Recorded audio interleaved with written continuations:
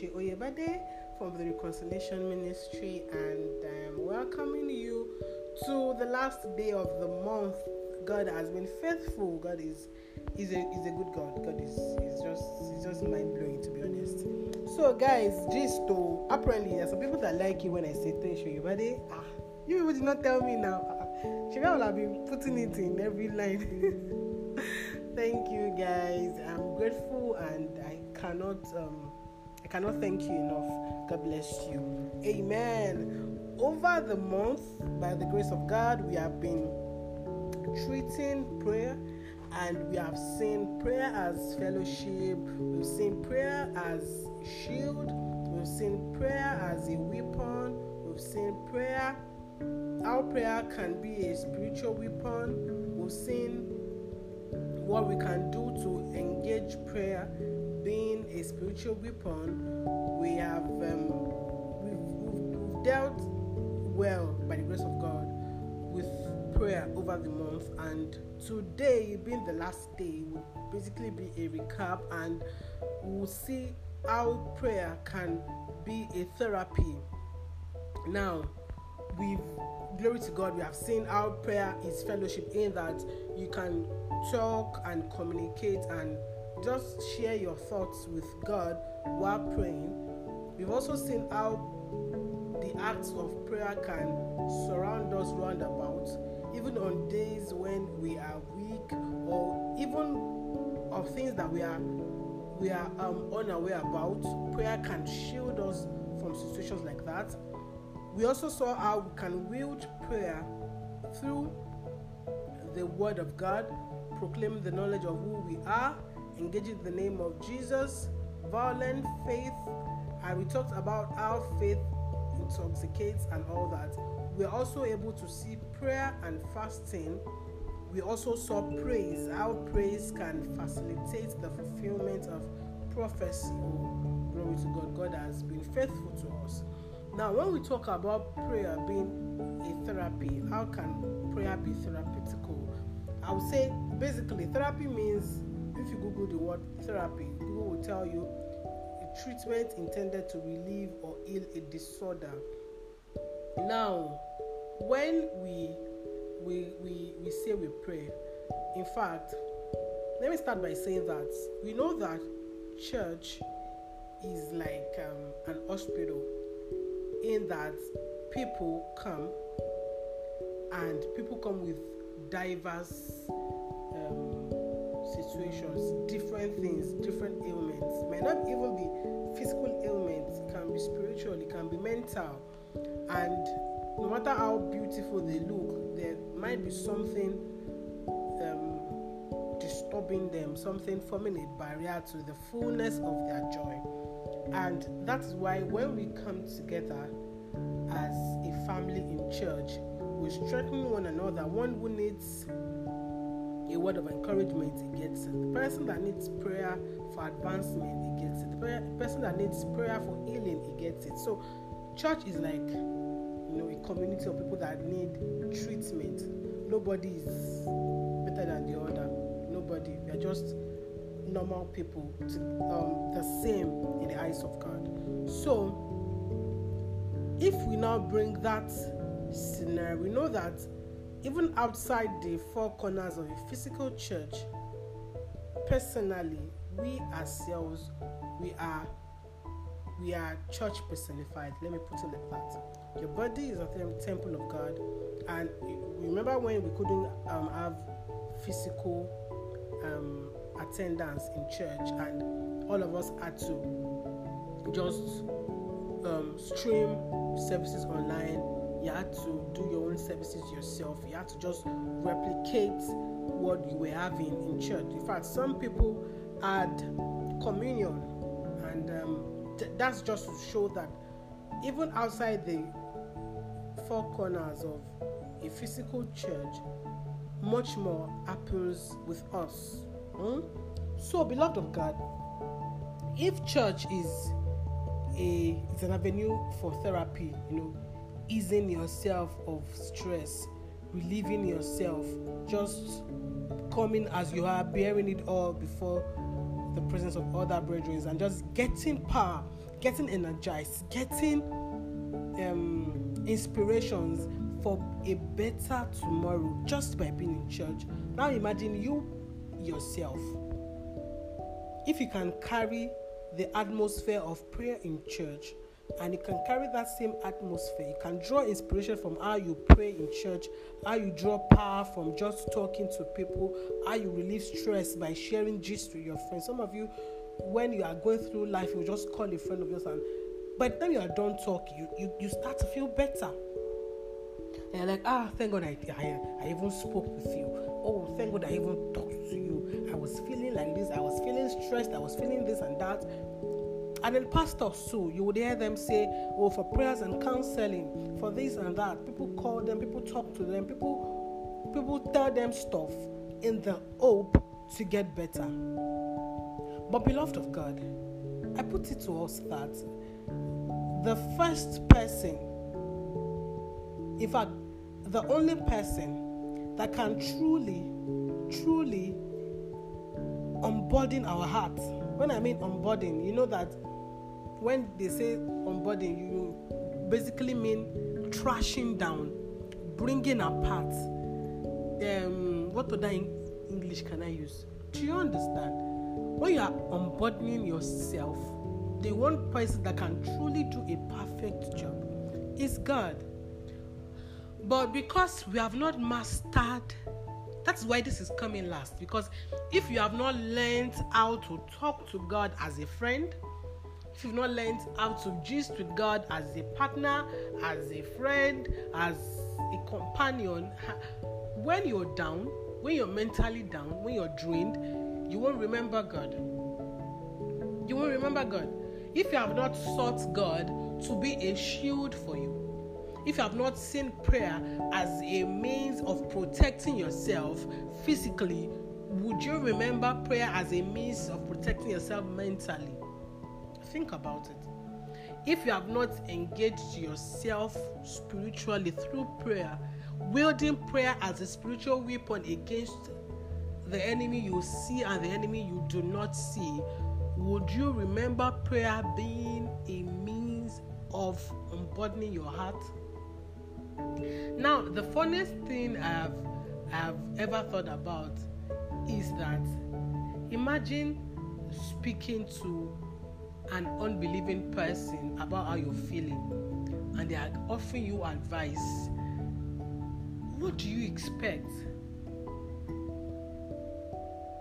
Therapy outside the ambience of the Holy Spirit is unnecessary, because no matter how skilled that counselor is, no matter how professional that counselor is, if the person does not walk in the reality of the Spirit, whatever they are going to be unburdening would soon come back.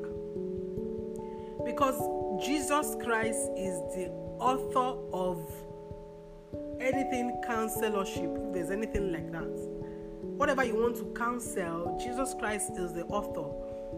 So the person doesn't have to be your church member and all that. And if you feel like, you need therapy and you don't want to talk to God because you feel like you can't talk to God, and you want to talk to a human being whose capacity is limited, to not make matters worse, the person is an unbeliever, please stop it.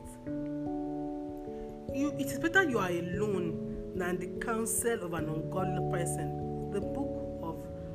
The word of God has said it. It is better you are alone than to listen to the counsel of an ungodly person. Now, David's son, I can't remember his name, sought counsel from another person, and that person was ungodly, and he gave him he told him to take what was not rightfully his, told him to rape his sister, and he took it. Imagine if that man had sought prayer as an avenue of unburdening his heart. Some of us are shy of speaking to God. Why? It is normal that you have hormones. If you are experiencing loss, you can talk to God about it. See, the moment you can talk to God about your sexual urges, you are blessed. Because when you start to talk to man, you want to see a sexual therapist, you want to see an emotional therapist, and you tell them, I've been having sexual urges recently and I don't even know how to go about it. And if the person believes in sex before marriage, they'll tell you, why are you stressing? Get a sexual partner. And you feel, this is a beautiful advice, and you take it. That is wrong. That is a sin. But when your mind is in tune with God, when you have seen prayer as a means of therapy, and you can just sit down and blah, blah, blah, blah, blah, blah, blah. It doesn't have to make sense. In fact, funny enough, when you are speaking to your friends, you start to choose your words. How do I say it? How do I coin that? When it comes to God, you can basically be saying nonsense. You can say this one and say another one. And like you can say A and say F and say Y and say Z, and God will still understand. I don't know how you have seen God, beloved of God, but I want to demystify how you have perceived God. That fear that you have in your heart, stopping you from seeing God as the best therapist. I want to demystify that belief in you today. There's nothing I don't tell God about. If somebody offends me, I tell God. God says we should not get angry. When I'm angry, I tell God, because I'm human, and whether I tell God or I don't tell God, God is aware. So Yorubas will say,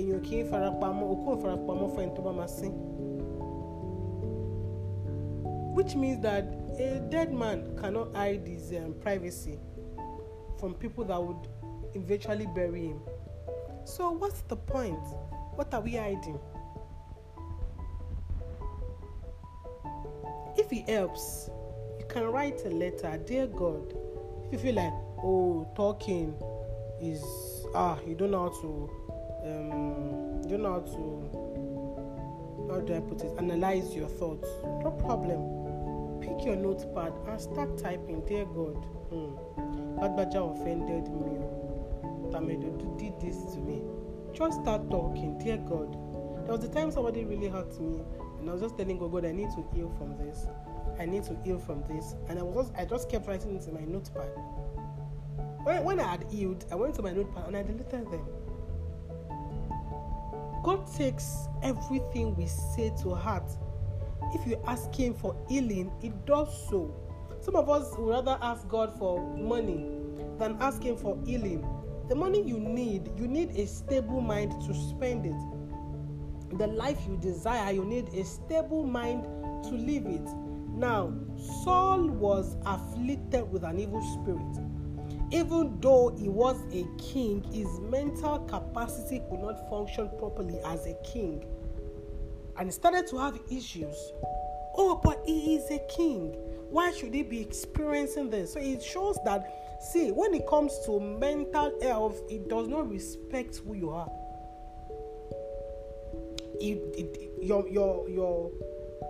Your mental state has no respect for your bank account.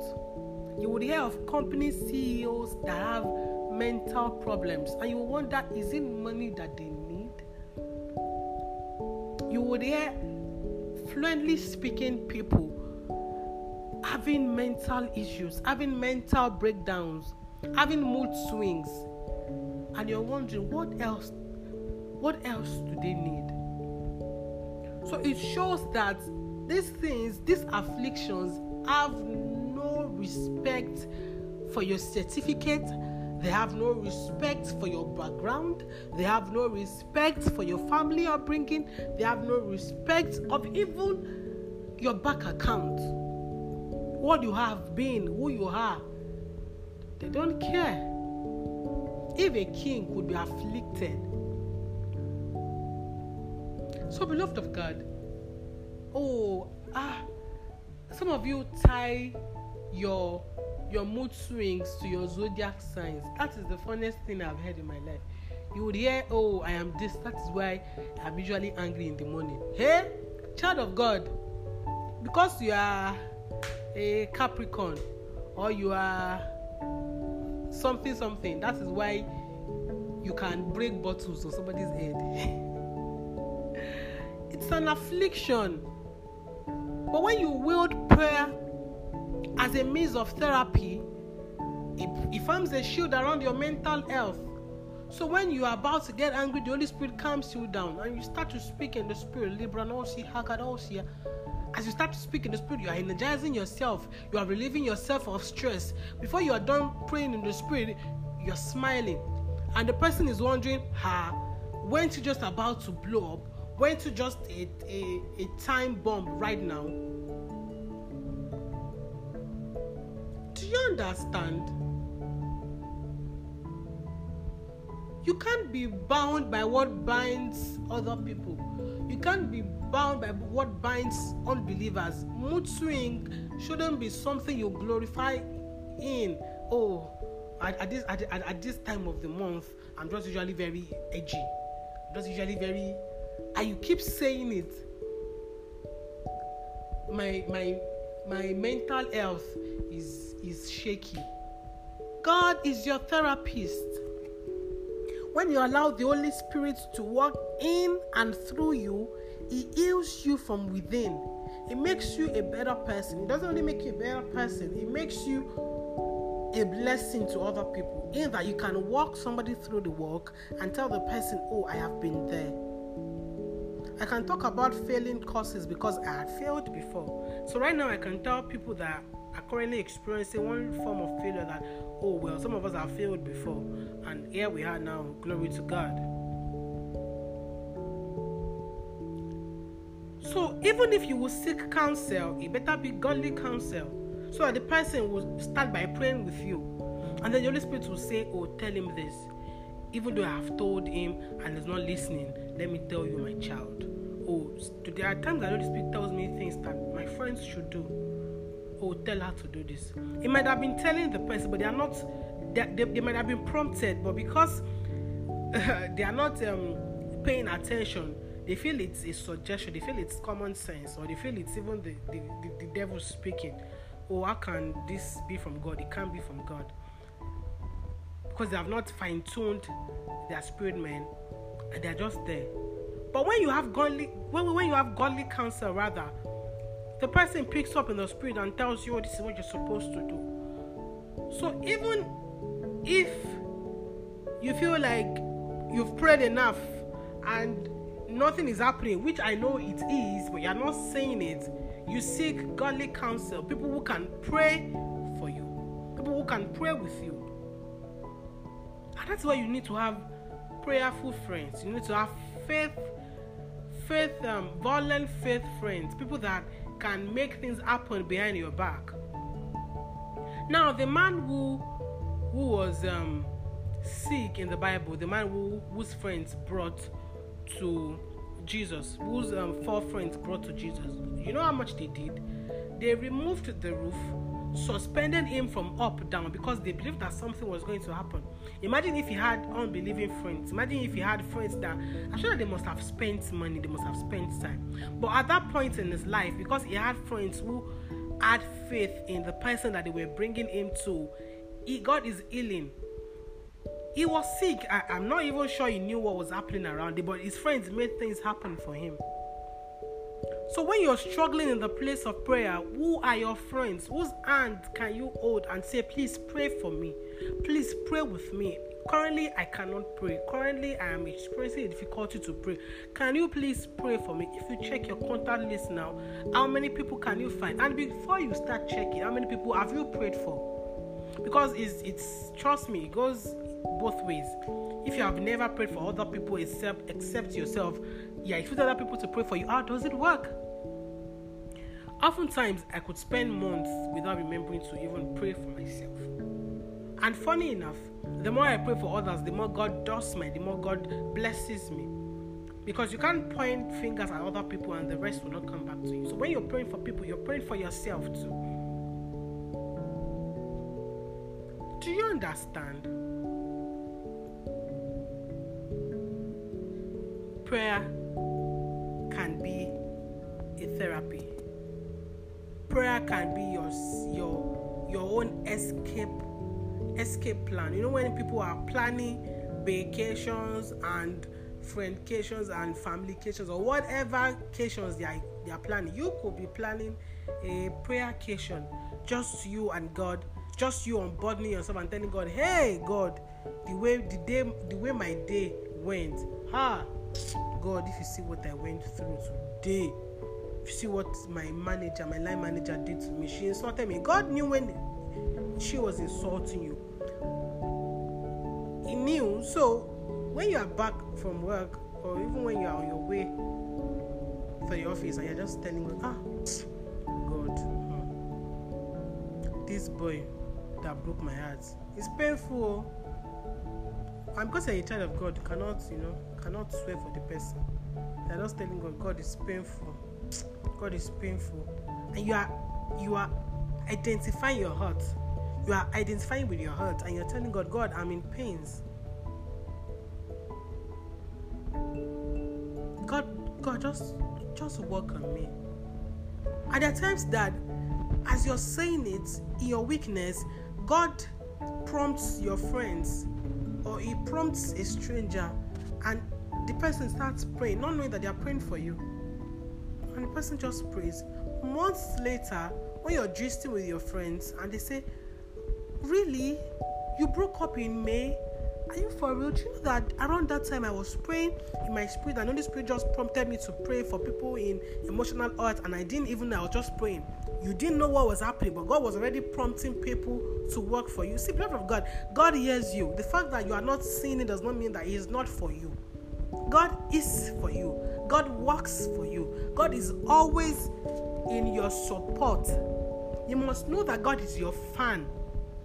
God is rooting for you. When you feel alone, God is with you. God is in you. God did not only promise to be with you. You know, in the Old Testament, God will promise that His presence will follow them. His presence will follow them. God will go before them. God will come after them.